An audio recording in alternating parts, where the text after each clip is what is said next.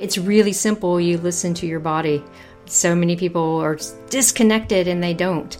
But it's just listen and understand that you don't have to drink 8 to 10 glasses a day. You don't have to walk around with a water bottle all day, and you will still get benefits if you just make small little changes and make that water and fluid work for you. Welcome to the Proof Podcast, a space for science-based conversation exploring the health and longevity benefits that come with mastering nutrition, physical exercise, mindfulness, recovery, sleep, and alignment. Facts, nuance, and trustworthy recommendations, minus the hyperbole. Today's guest is Stacy Sims, PhD. Dr. Sims is an international exercise physiologist and nutrition scientist who has a particular focus on exercise nutrition and performance for women. In this conversation, we focus on hydration. What does it mean to be hydrated? How does hydration affect performance? Should we be drinking plain water or adding electrolytes to our water? The importance of glucose for hydration.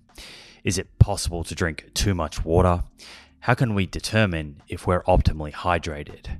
How to stop peeing so much overnight? And much, much more. Please enjoy. One of the best ways to track our health is to regularly get blood work done, so we can take a peek under the hood and get a feel for the state of our cardiometabolic and hormonal health. You can do this with your local doctor, or you can use a service like Inside Tracker. The nice thing about Inside Tracker is they make the process super convenient. You can organize their phlebotomist, a person who draws blood, to come to your house or office to do the blood draw. A few days later, your results show up in the Inside Tracker app, and they provide lifestyle recommendations based on whether a particular test is suboptimal, normal, or optimal. I've checked Inside Tracker's lifestyle recommendations, specifically the exercise and nutrition ones, and I can confidently say they are evidence-based and in line with the information shared in both my book and on this show. They even added ApoB to their ultimate plan, based on recommendation from myself and others. It's also nice to have all of your lab results readily accessible in one mobile app, making it easy to pull up past results and see trends and patterns over time. Get 20% off the entire Inside Tracker store. To get started, go to insidetracker.com/Simon for this exclusive offer. That's insidetracker.com/Simon.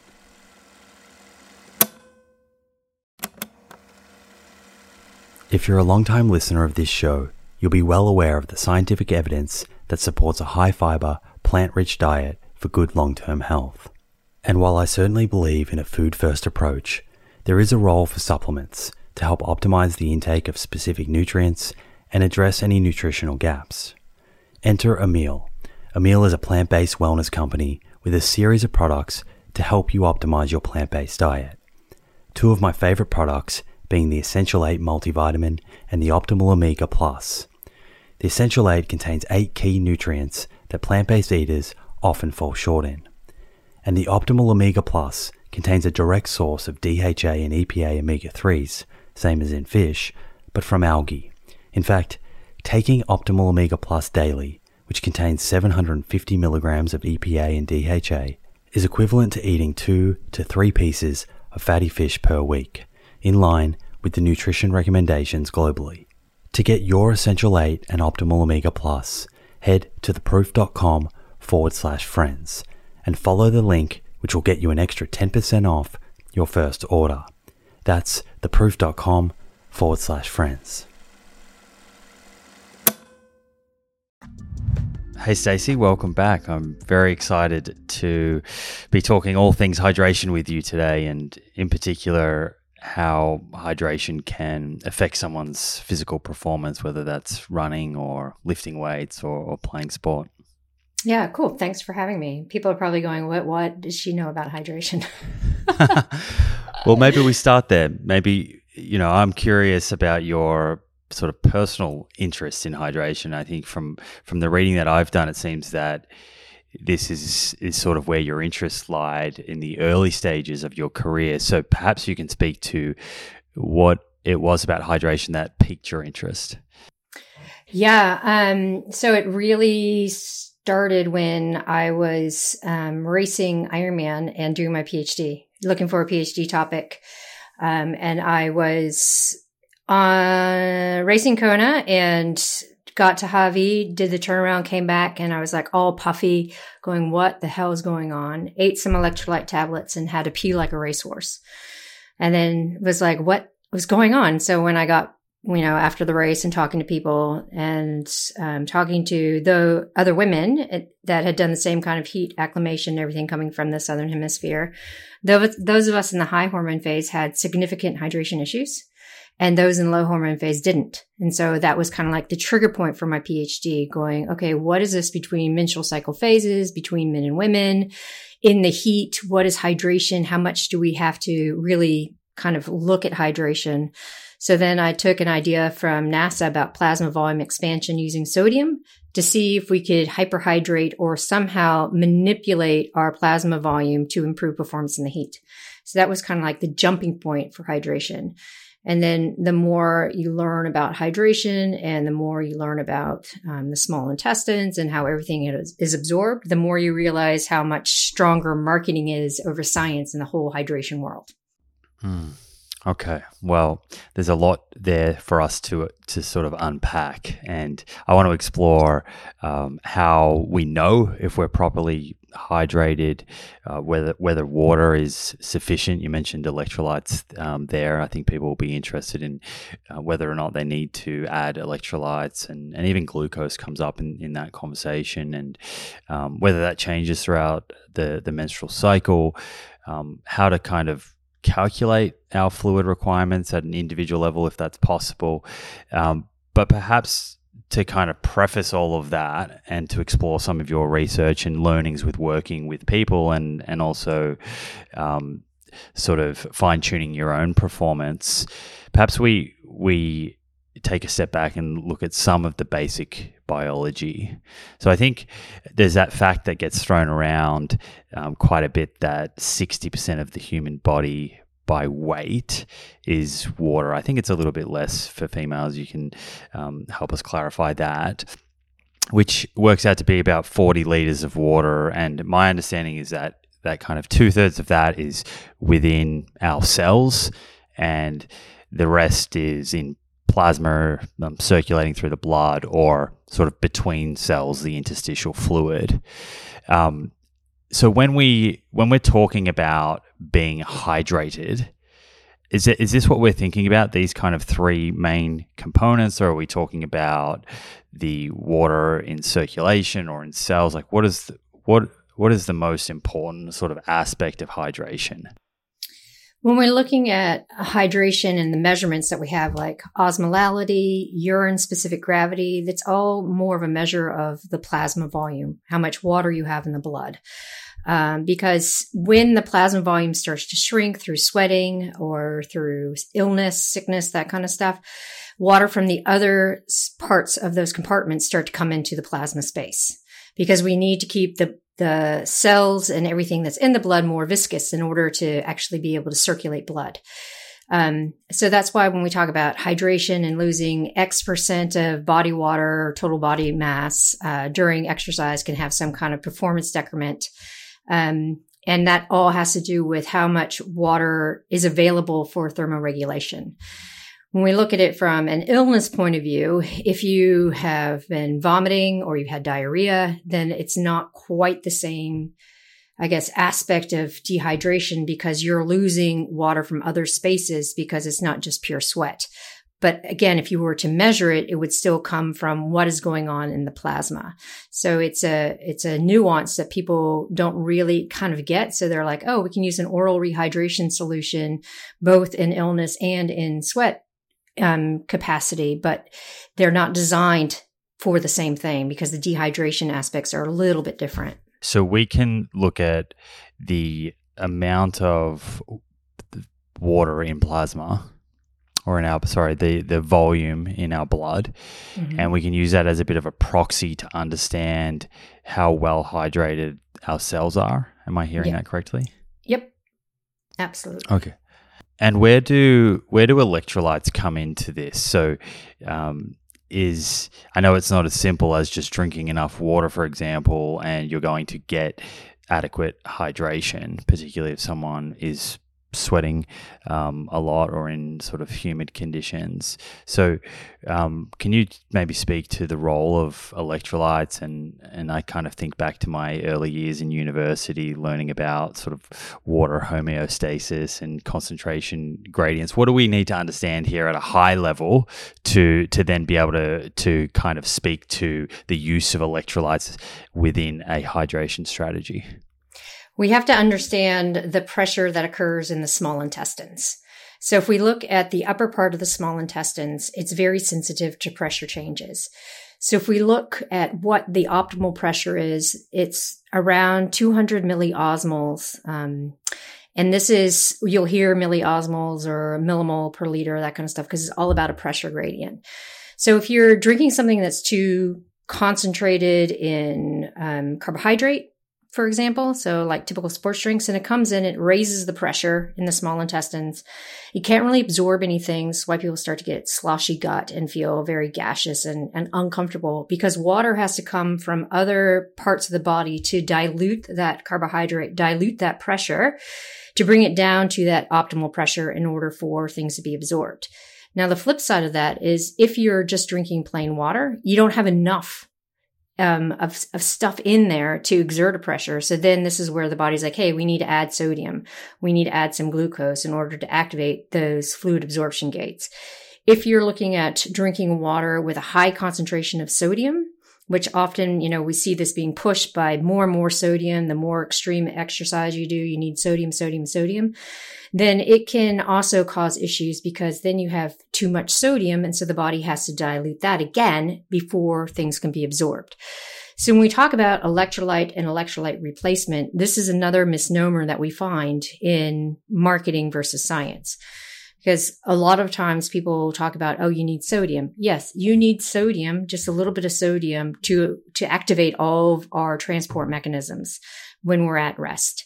When we're exercising, we need sodium and a little bit of glucose, because we've had blood flow diversion away from the gut. So we really want to work with the physiology under this hypoxic, under this hot environment. So we want to have enough stuff in the fluid that we're drinking, not to tip the pressure over, not to be too low, but to actually be adequate to activate all of those fluid transport mechanisms in the small intestines, which is primarily sodium and glucose. So if you have about a 1 to 3% solution, so that's 1 to 3 grams per 100 mil, that's optimal. That's optimal hydration. For you want the lower end for just kind of like daily hydration. If you're in a hot environment and you're not used to it, it's at the end of the day and you're trying to get on top of your hydration, you want that around 3% when you're exercising. That's a 1 to 3% sodium solution. Carbohydrate solution. And I'll get to the sodium part. Now with sodium, we look at minimum really is around 40 millimole per liter. So if we look at that as grams, we're saying, around 100 to 120 milligrams of sodium per liter is adequate. When we start getting above 360 grams or milligrams per liter, we start getting in that too high of sodium state. So we'll see products out there on the market. It's like 400 or 500 milligrams per liter. And this is where that whole idea of, we need to replace sodium. Like when we're sweating, I'm a salty sweater, I need to replace sodium, but you don't.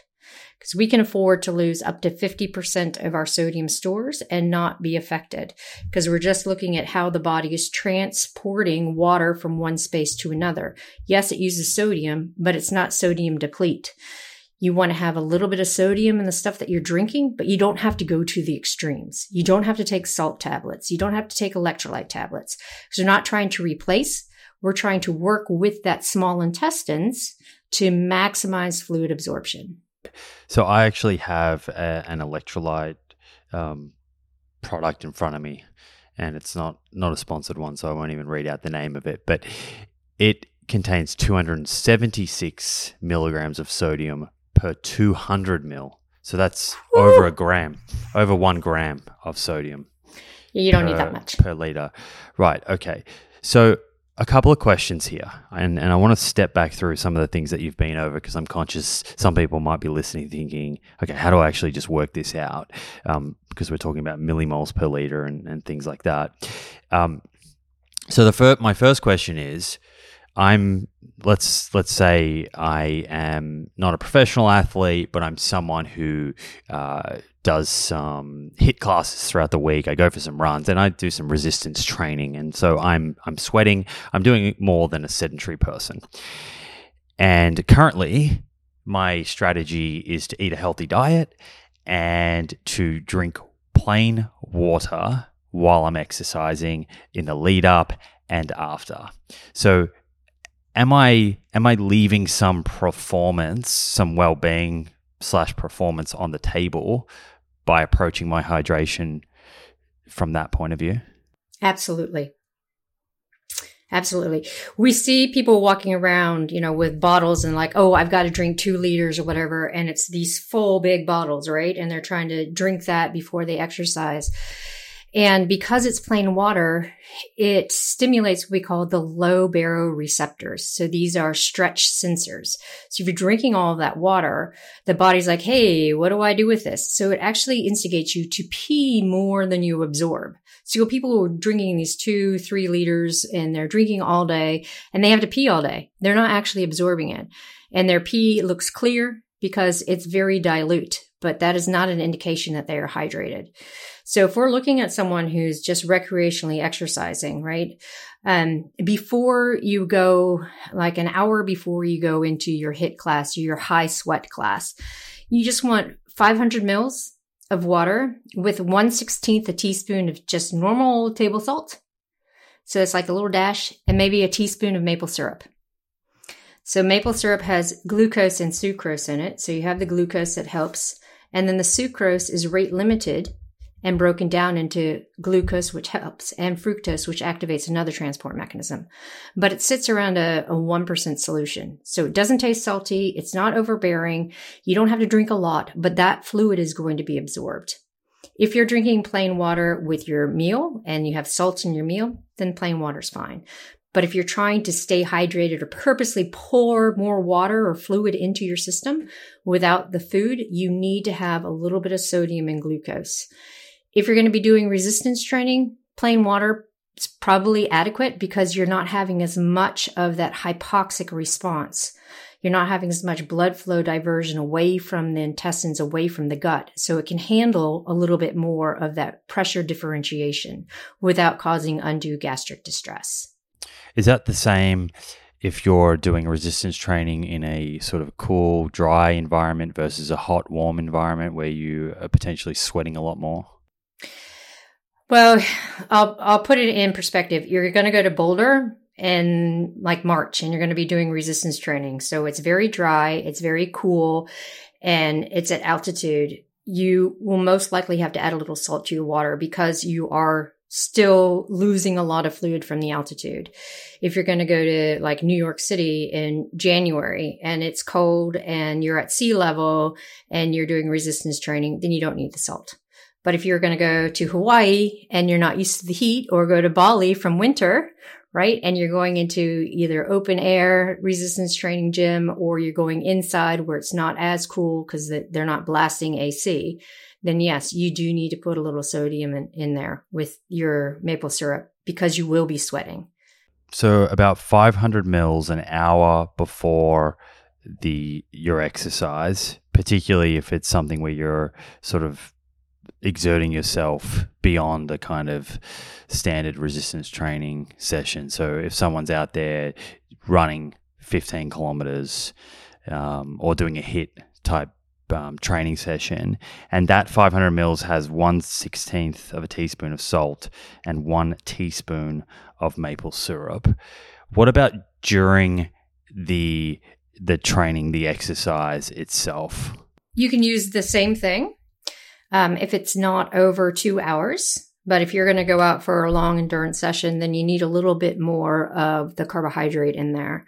So that's when you're looking at, that 2 to 3% solution. And then you can get up to the 360 milligrams sodium. Depends on if you're acclimatized to the hot environment or not. And is there an amount of sort of fluid intake that you like to give people a sort of guide during exercise? I know some people like Andy Galpin talk about looking at your body weight in pounds, I believe, and then he divides it by 30. It gives you a number which is like the ounces of fluid to consume every 15 minutes. It seems like a very specific protocol. But if someone's just thinking, okay, so I'm hearing you with regards to 500 mils an hour or so before this salt carbohydrate solution. But during training, whether they're doing resistance training or running, like how frequently should they be taking in fluids and sort of how much? Yeah, I was just kind of chuckling about the Andy Galpin because old school exercise physiology, you can hear it in your head, a pint's a pound the world around. So 2 cups for every pound of water you lose. So I think that's where his like calculations and everything come from. But everyone's a little bit different, right? You have people who are have a high sweat rate. Other people who don't have such a high sweat rate might hold on to more heat. We have people whose thirst is muted, other people who feels really thirsty. So I don't like to say, okay, weigh yourself before and after, because it is an adequate indication, but it's not really nailing it down because it doesn't take into account what might still be in your gut, how much water was lost through muscle glycogen and liver glycogen utilization. So I just tell people, have your solution. You might have to set an alarm to remind yourself to sip throughout the whole session. It's not every 15 minutes gulp.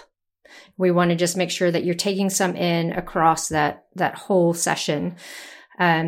I have some of my more extreme endurance athletes use urine-specific gravity tests. So we'll either use a refractometer or we'll use urine dipsticks that you can get like on Amazon. It has urine-specific gravity.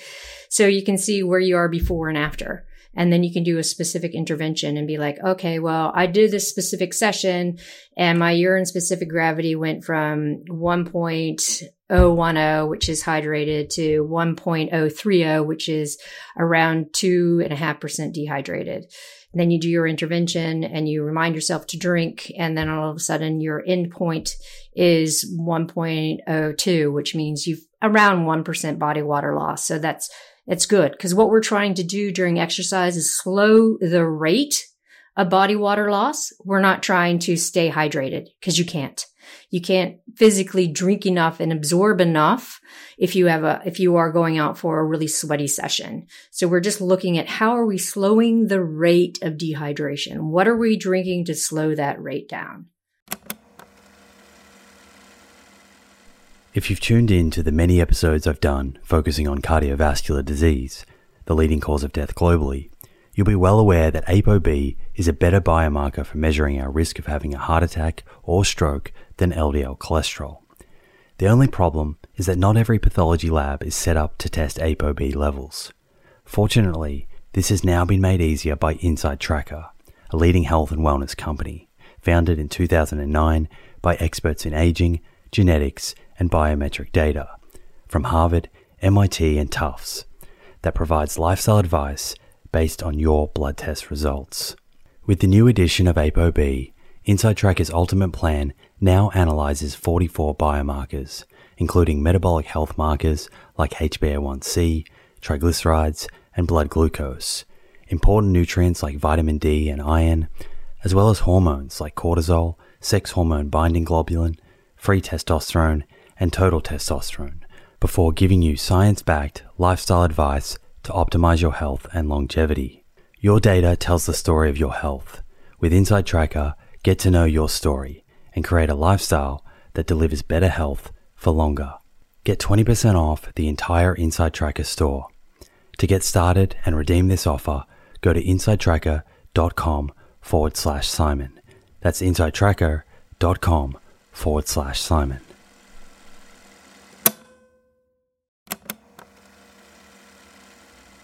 Hey friends, the scientific evidence on lifestyle habits that lead to longevity is clear. Now it's time to put this knowledge into action. I'm excited to announce the Living Proof Longevity Challenge, a 12-week program to build evidence-based lifestyle habits to optimize longevity. My team and I have transformed over hundreds of hours of conversations with experts on aging, nutrition, and exercise into a life-changing 12-week program that will challenge you to develop habits that lead to a longer, better life. This is a unique opportunity to gather health data about yourself that has the potential to change your life for the better. You'll start by testing 10 longevity biomarkers that tell the truth about where your longevity stands right now, today. Following that, you'll get a personalized longevity score to guide your 12 weeks of habit building that will boost your score and improve your biomarkers for the better. After the challenge, you'll retest your 10 biomarkers and see the proof of how powerful these science-backed habits really are.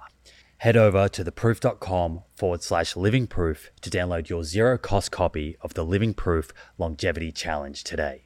That's theproof.com/livingproof. Look forward to joining you on this journey. What's the loss of water that would lead to a detrimental effect on performance? So this is the big question, right? Because we often hear 1 to 2%, and you'll see a performance decrease. But what we're finding is that it's different between men and women. It's also different on if you're heat acclimatized or not. We see that men can lose up to 3 to 4% of their body water, total body water, without any real performance decrement. But for women, it tends to sit around 1 to 2%. Because women end up storing more heat. And so they have less heat offload per unit of work than men. So there's that discrepancy of where do we find that performance decrement. So again, I'm not a huge fan of trying to keep track of body water loss because it becomes really complicated, especially if you are not in a lab situation like the general person. It's like, okay, let's look at these sessions. Let's look at what you're training for. Let's really dial in the first, like you can biohack with urine specific gravity. You can biohack with body weight. Also thirst sensation at rest. Like if you wake up in the morning and your urine is a little bit dark colored and you're really thirsty, it's an indication that you're dehydrated. You're starting the day dehydrated. So it's getting people to tune back in and understand that, what is it that is going to help me through this? If you are starting a session, you get orthostatic hypotension, like the head swings and your heart rate's really high. We know that you're hypohydrated, that you're not hydrated enough to be able to do the work ahead. So I don't have specific calculations. I don't find that works in the field. It gets really complex and complicated. Just really trying to get people to take body cues. If your body weight is low, you're thirsty, your urine is dark when you wake up in the morning, you didn't do a good job hydrating through your session the day before. So let's get on top of it. Let's do that 500 mils with a little sodium and glucose before you go out, and then really focus on slow rehydration over the course of a few hours after your session. How important is distribution of fluid intake? So you mentioned small sips there. In terms of the overall net effect on hydration, is there a significant difference between, say, having most of your fluid intake, all at once early in the day versus distributing that out slowly across the day? Yeah, if you are gulping back a lot of fluid, you're going to instigate those receptors that's like, whoa, there's too much fluid here. I got to pee it out. So it's the same as like you're not going to eat your massive amount of all your calories at once because you're going to feel really bloated and end up being a little bit undernourished by the time you get to the next day. So with hydration, we're looking at, slow rehydration throughout the day. If you're super thirsty, that's an indication that you need to throw some back. But if we're looking at how do we maintain hydration for health, then it's small sips. But also being cognizant that it's not plain water, because I can just see people are like, oh, I have this bottle, she says, to drink, sip throughout the day. But if you're sipping throughout the day without really paying attention to what you're drinking, you can lose the stimulus of what it means to be thirsty. How do you feel about distilled water then? It's water. It doesn't have to be distilled, but it's fine. Well, I asked that because, my understanding is distilled water, a lot of the minerals are removed. Yep. So that would seem to be less effective from a hydration point of view unless you were adding something back to it. Yeah, absolutely. But like if people are like, I need distilled because I don't want anything in it, gives them more control of what actually is in the water. But yeah, it's just being cognizant that if you are just using plain water, either filtered, distilled, out of the tap, you have to take control of what the sodium and glucose is if you are going to be putting in an effort. Got you. So the water that you would personally drink throughout the day, that has usually some sodium added to it? Yep. Okay. It does. Cool. I think that's going to be news to many people. Most people, yeah. I have friends that will go on, like we've done a lot of industry work together, so we're flying from city to city. I'm the one that every time we're at a restaurant or getting ready to get on a plane, I'm like sprinkling salt in their drinks, and they're like, "What? Oh, yeah, that's right, salt. Help me stay hydrated." So, yeah. Do you ever get any questions or pushback from people who sort of say, "Well, hang on, is adding salt to the water for the average person, is that a healthy thing, given the guidelines talk about limiting sodium consumption from a cardiovascular or kidney health sort of perspective?" Do you have any kind of views on that? I get pushback on that too, and when I get that, I'm like, okay, we want to look at what are we doing for hydration, right? We're looking at creating a fluid that's going to be optimally absorbed. If you are someone who has undercurrent of kidney disorder, cardiovascular disease, and of course you're going to be careful with your sodium intake. But for the general person that sweats on a regular basis, then it's not going to cause issues. You mentioned before that you could have clear urine. You could be drinking a lot of fluid and it could just be passing straight through you. Am I hearing correctly that sort of a clear to straw color urine is not always a sign of optimal hydration? Yes, we look at using three key variables. We look at thirst, we look at body weight, and we look at urine color.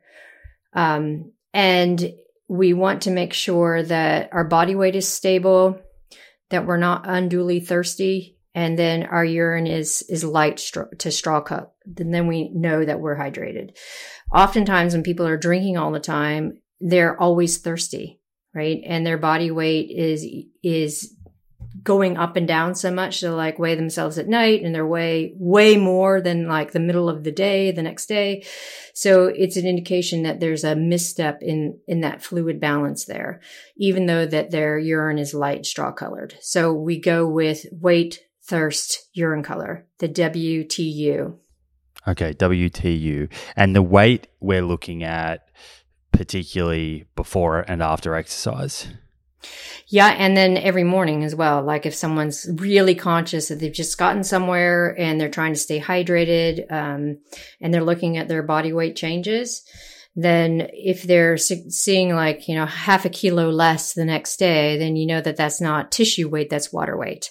Okay, so thirst, weight, urine color, these are sort of three very general things that anyone can do to get a feel for their hydration status. Absolutely. So how do you feel, and I think I know the answer to this, but I want to ask it anyway. Okay. How do you feel about the standard recommendations of 8 cups a day of water? Oh yeah, it's not based on anything. It's just like 10,000 steps a day. I'm like, well, why are people like, it came from a commercial. It came, from marketing. I think that and the 10,000 steps came from Japanese commercials where they're trying to sell water. And they're like, you need 8 cups a day. And somehow it became like the thing and it got wrapped into guidelines without any actual robust science behind it or people asking where it came from. The other fluid that comes up quite a bit when thinking about hydration is coconut water. So is coconut water a good fluid for hydration? Is that another thing that someone could sip throughout the day and it has enough carbohydrate and electrolytes in it to help with hydration? No, I love when someone asks me this question because then I can tell them the origins of the coconut water craze.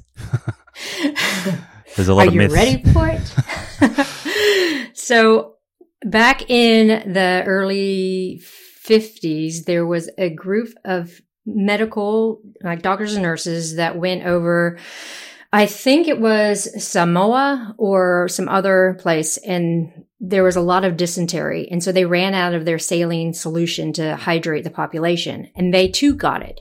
And so they know that, oh, wait a second, we know that coconut water has adequate potassium in it and a little bit of glucose. So they IV tapped the coconuts for rehydration in order to get home, and then wrote about it and put it in the Annals of Emergency Medicine. We had this big surge of coconut water being so great for you in the 70s, and then it dissipated. And now again, we see this recurrence in the 2000s about it being such a great hydration drink, and it's everywhere. The thing about coconut water, it is really super high in potassium. Potassium is something that you need when you are severely dehydrated after exercise, like in a really hot environment and you just can't get on top of it, or you have had a lot of vomiting and or diarrhea, because you have this huge misstep of sodium potassium balance. But it's not something that you want to drink throughout the day. It's not something you want to use during exercise because there's no sodium in it. Sodium is the critical one when we're looking at how are we getting fluid to go into the plasma space. Why is it that some of the electrolyte or most of the electrolyte supplements on the market contain sodium, potassium, and often magnesium as well? Because we've spoken about putting 1/16 of a teaspoon of salt into your water, which contains sodium in the form of sodium chloride, but we haven't spoken about whether you would add any other minerals to that as well, and whether that would provide additional benefit. Are you saying that we only need to think about replacing sodium? Not replacing, adding to help with fluid absorption, right? Potassium is essential post-exercise. And the reason why it keeps getting added to our typical sports drinks or our hydration, electrolyte tablets, that kind of stuff, is because when we look at physiology, we see the sodium potassium pump. So we're pushing water out of spaces using sodium, and potassium helps with that. But we're not depleting potassium like we are with sodium. We're not using potassium to pull fluid in and circulate it like we are sodium. Sodium is the critical thing when we're looking at how is it getting from the gut into the plasma space. Potassium is critical post-exercise when you have blood circulating the way it's supposed to, and you can rehydrate all spaces of the body.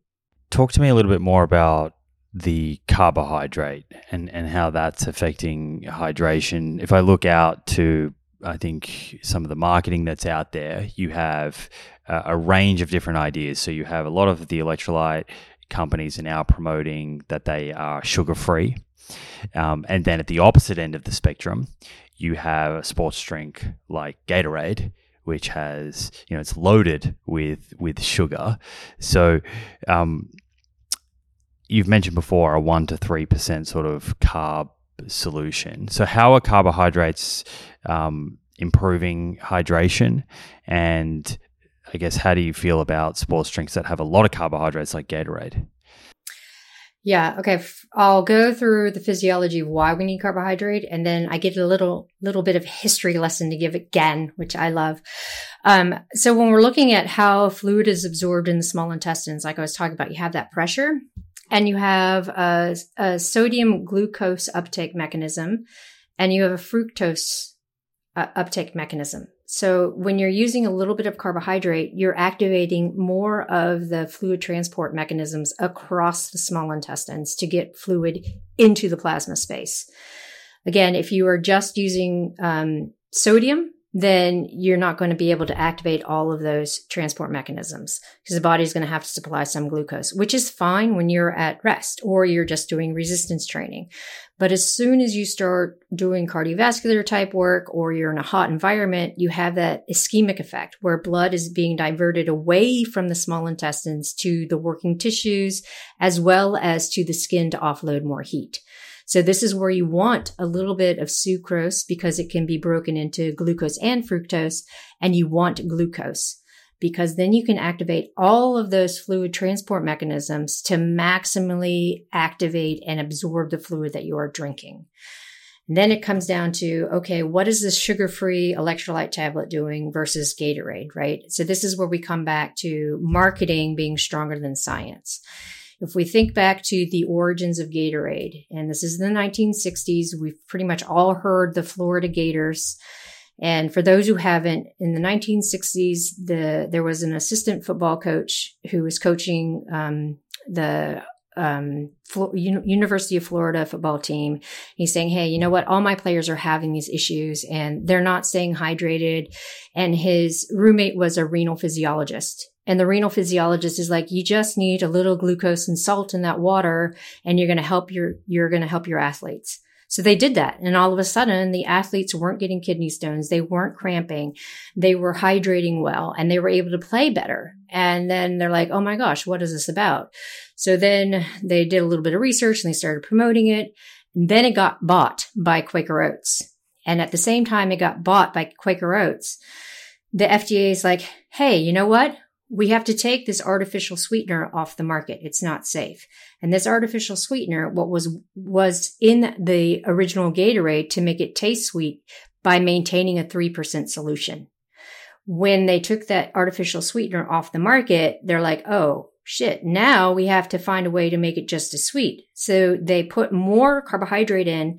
And instead of talking about it from a hydration standpoint, we're like, we need more carbohydrate because we don't want to bonk. We don't want to hit the wall. So we need carbohydrate to keep us going. So there was a nuanced switch from hydration to supplying carbohydrate for performance.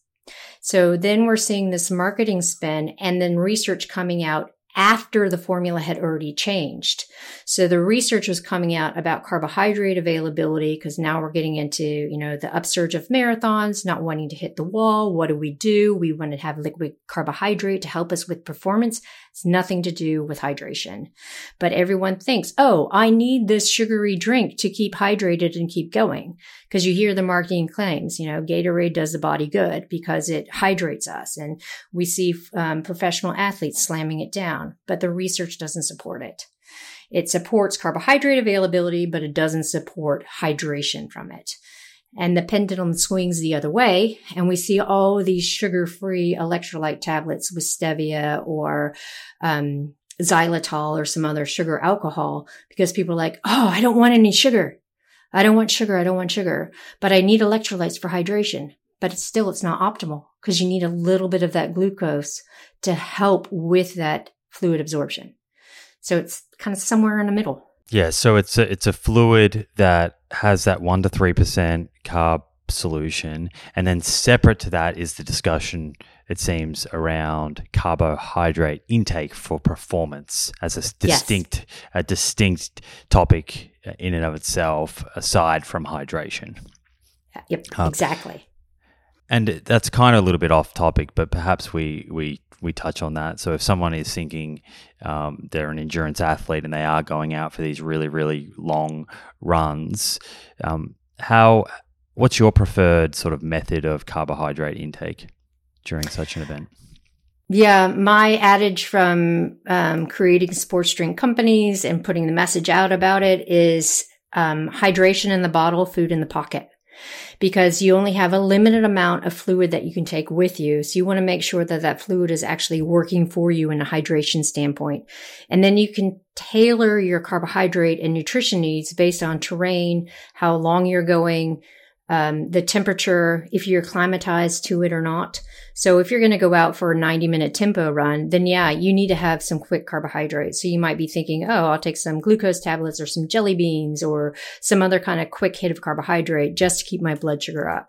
But if you're going out for a 3-hour run, you're going to want to look for a little bit more real food. So this is where like your sports bar come into play, or you might have a white bread and Nutella sandwich that's going to give you some carbohydrate, but also some fat and protein. So it's really tailoring what that event or what that exercise duration, intensity, environment is, and the nutrition that goes with it. But hydration, because it's heavy. No one wants to carry a lot of water, so you want to make sure that it works for you. Today, low carbohydrate diets are pretty popular. There'd be quite a number of people doing those. And I think there's enough research, at least that I've seen, that suggests probably not optimal for high intensity kind of exercise performance. But I'm thinking here from a hydration point of view. If someone is adopting a low carbohydrate diet, is there anything extra that they need to do or think about over and beyond someone who is consuming a diet that contains sort of moderate amount of carbohydrates? For staying hydrated throughout the day for like wellness or for hydration for performance? Both. So if we're looking at staying hydrated throughout the day just for wellness, you want to, like if it's low carb and you're eating veggies, you want to make sure you put some salt on it so that you can absorb the water a little bit better. Often a lot of people who sweat a lot are low in their sodium intake. And so we see starting to have some issues there. From a hydration standpoint for performance, you have to have that sugar in there. You're not looking at it as, oh, I'm going to break my carb budget because I'm having something with glucose in it. It's not about that. It's about fluid absorption. It's really hard to change people's mindset around sugar because it's been so demonized, and carbohydrates because they've been so demonized. But as a physiologist, I'm like, hey, to maximize the way the body works, you need certain components to really get that physiology working for you. So I try really hard to get that kind of separation from carbohydrates that you're eating for lifestyle and carbohydrates that have a specific utilization when you are performing. So, you can go to that 1% to 3%. A lot of people will be like, I'm going to hit at that 1.5% because then I feel okay with that amount of carbohydrate, but yet it's still functional. How many grams do you know roughly of carbohydrates is that? So we go 1.5 per 100 mil. Okay. So it's not a lot. It's not a lot at all, no. So you mentioned earlier, from an objective point of view, you can think about your body weight, your thirst, and the color of your urine as a kind of objective way to measure your hydration status. And that can be something that a male or a female can use. But I'm interested, you also mentioned that females have sort of slightly different requirements from a hydration point of view. So what are the main differences between a man and a woman in terms of hydration or sort of fluid balance in the body? And how does this affect, I guess, the amount of fluids that they require or the type of fluids? So all the guidelines and stuff that are out there, again, are based on male data. And there is a little bit of research that's coming out looking, okay, well, what is it that is different between men and women with regards to thermoregulation and hydration?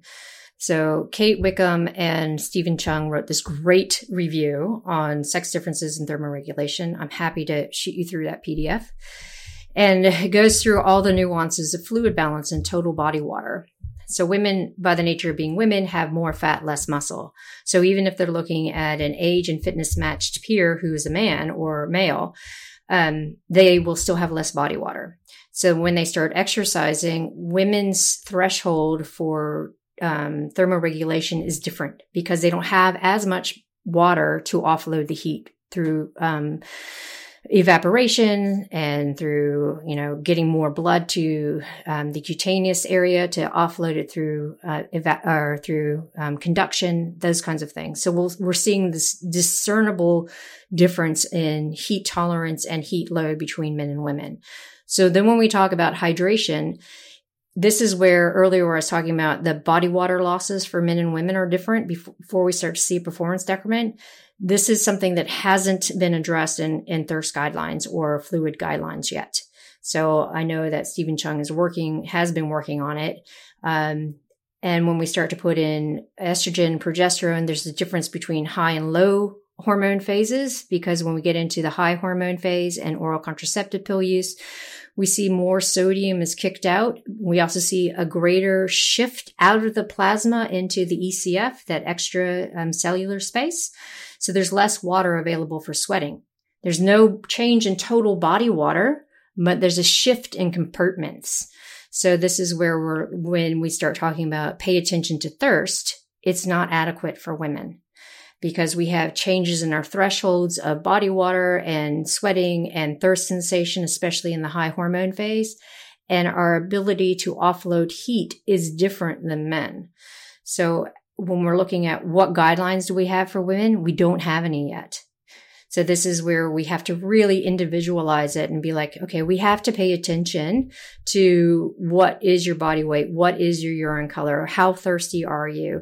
Let's look at urine specific gravity before and after key sessions and really try to dial in how much you need for those sessions and what we need to do when we look at going to a hot or a cold environment.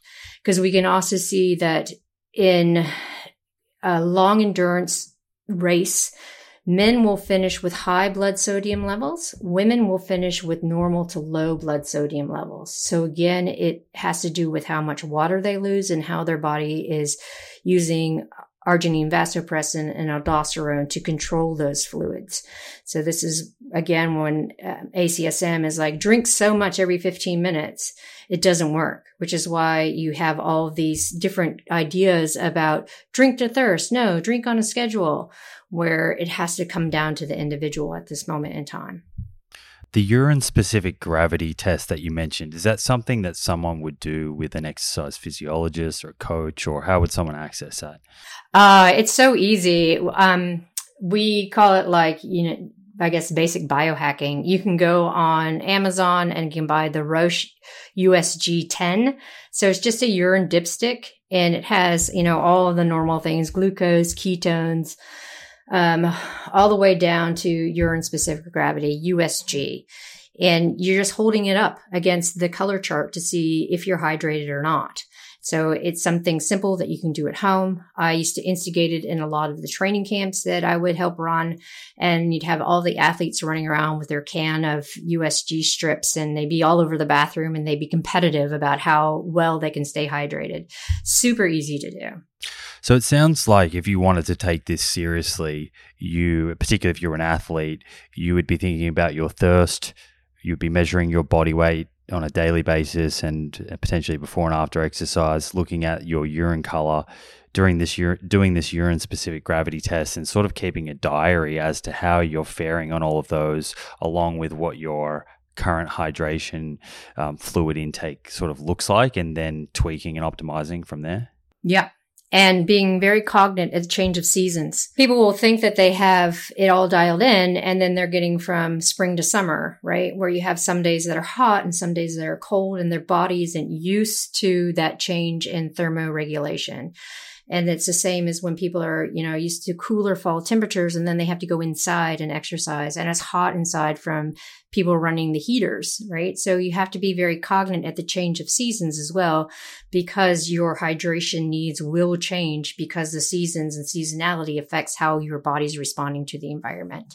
Speaking of thermoregulation, you mentioned that before, the differences between men and women, and it kind of gets me thinking about sauna. I know that you're a proponent of sauna use, but is there a difference, I guess, in terms of protocols for men and women with regards to sauna use?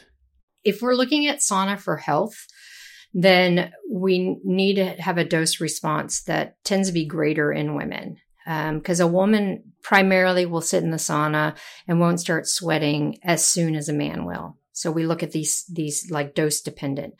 If we're looking at it to use it for heat acclimatization, so you want a boost in total blood volume, men usually get those cardiovascular adaptations 5 days in a row, 30 minutes, 5 days in a row. Women don't see it until they have 30 minutes, 9 days in a row. So it does become like a heat exposure volume dependency. As long as you get that core temperature up, and you're starting to get that sweat onset, then that's where we start to see those health benefits.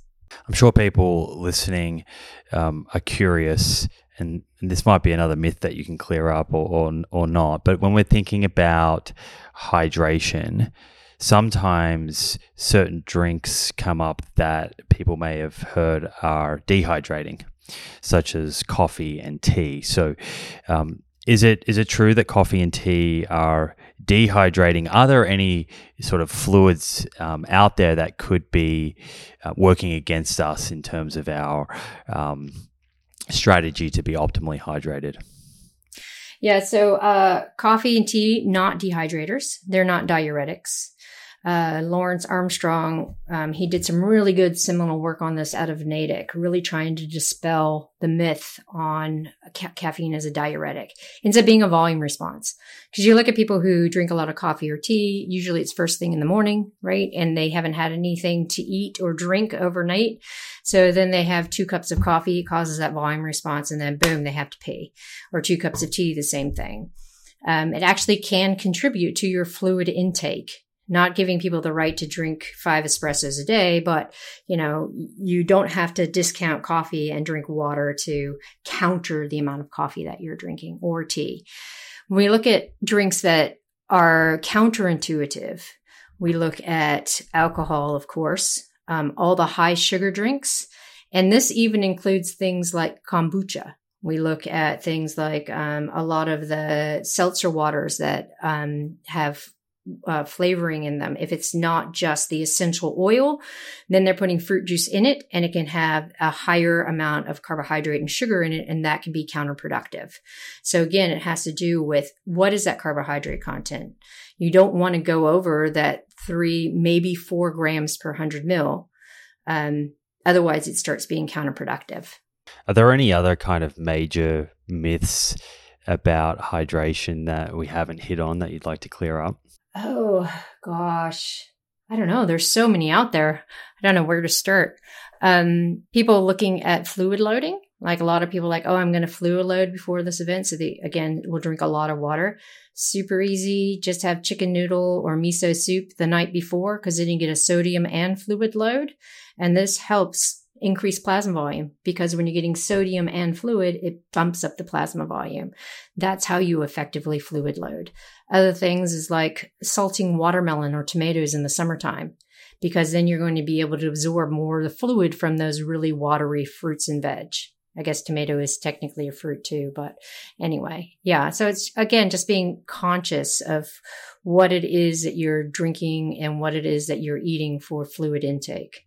So in the lead up to an event, let's say an endurance event, and let's say I've been monitoring over my training period the amount of fluids that I'm taking in the days prior, am I changing it? Am I actually increasing my fluid intake overall, the volume of fluid that I'm taking in to kind of prepare for that event? No, because that can be counterproductive because, again, you'll get that volume response and most likely end up peeing out more than you're absorbing. So what we do in a taper week is we make sure that people are eating lots of watery fruit and veg and salting the food. And then the few days before, when we want to cut back on the fiber, then this is where we're looking at using some functional hydration, sparingly, but sporadically throughout the day. So they're not ever drinking plain water. And then we're like, okay, let's not have alcohol because that can be counterintuitive. And again, dialing things in depending on is it hot or not. But the biggest thing really is doing that sodium fluid load the night before a big endurance event. Do you ever get questions about creatine or have any thoughts on creatine? Of course, there's a lot of evidence to support creatine for athletic performance, particularly strength training. But I know some endurance athletes are also supplementing creatine. And one of the questions that I often get is, or it's probably more of a concern, people are concerned that if they are taking creatine, should they take it all the way up to an event or should they take it during a cycle and then stop before an event to reduce water retention? There's this idea out there that creatine can sort of make you puffy. Is that something that you've looked at? Oh my gosh, I get questions on that every day because I recommend creatine for women, but just a low dose, like 3 to 5 grams for gut health, heart health, brain health. And athletic performance. If you are doing your standard creatine loading, where you're looking at having carbohydrate and water with creatine, you will get extra body water retention. That's because you're having carbohydrate with water and creatine in the muscle, you're going to get this increased bloating. If we are looking at saturation, some people will do a stepwise increase of creatine to get to a certain saturation, and they'll find that that helps eliminate that extra body water bloat.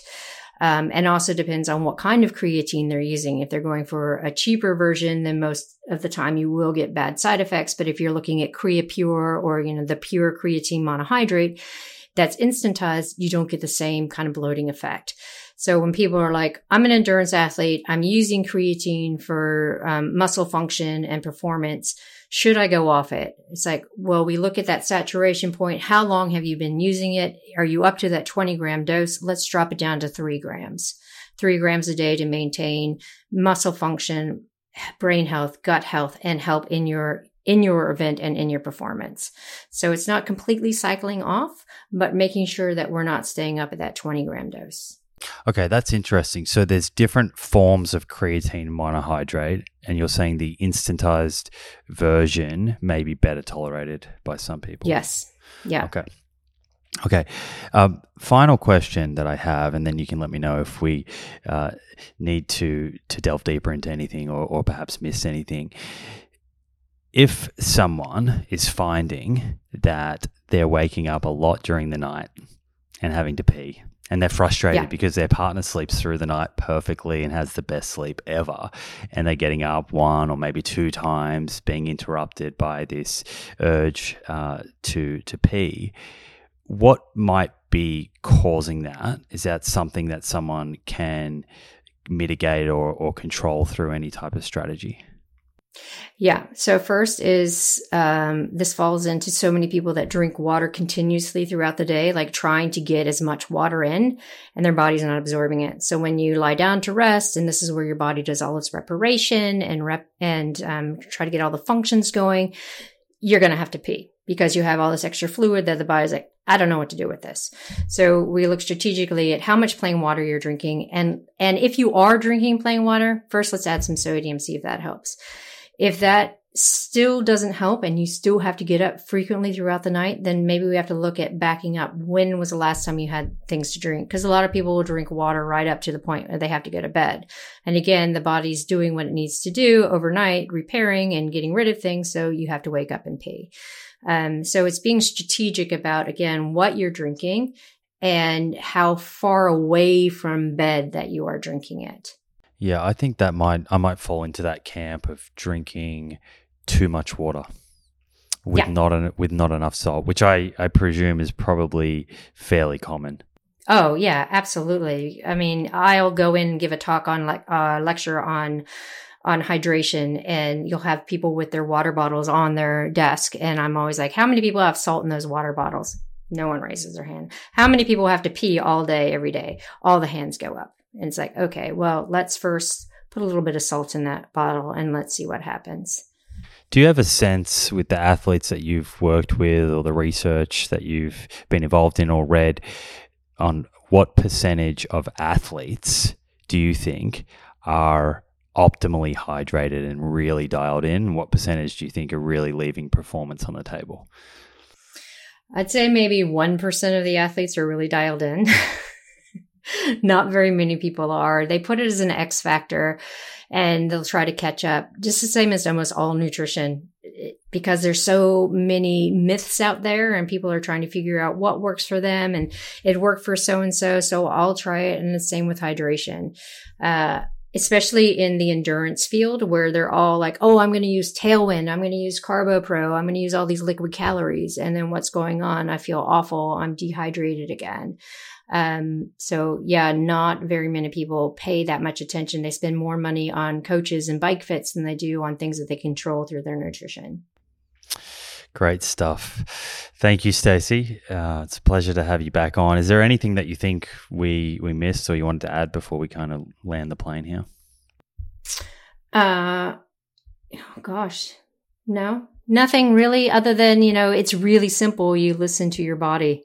So many people are disconnected and they don't, but it's just listen and understand that you don't have to drink 8 to 10 glasses a day. You don't have to walk around with a water bottle all day, and you will still get benefits if you just make small little changes and make that water and fluid work for you. Yeah, I think you provided some really helpful information in just helping someone on an individual level ascertain whether they're hydrated. And I really like that framework of thirst, body weight, urine color, plus or minus the urine specific gravity test. I think that's a sort of great set of tools that someone can use to kind of guide them on this topic. Thank you so much for your time again, Stacy. I know you're welcome. Myself and the listeners are really, really grateful for all the work that you do. Can you remind folks how they can find you online, connect with you? Our website is drdrstacysims.com, and then Insta, and again, if you still use Facebook, is Dr. Stacy Sims. And we've also started a TikTok challenge and channel. So tell me about the challenge. Well, we're just starting to get people interested in some of the stuff that we're doing. So now is just looking at one of the best surf pictures you have of yourself. Okay. There you go. TikTok. We'll send people over there. Okay. Thanks, Stacy. There we go, friends. Thank you for showing up and the effort you're making to take better control of your health. I look forward to hanging out with you again next week for another episode.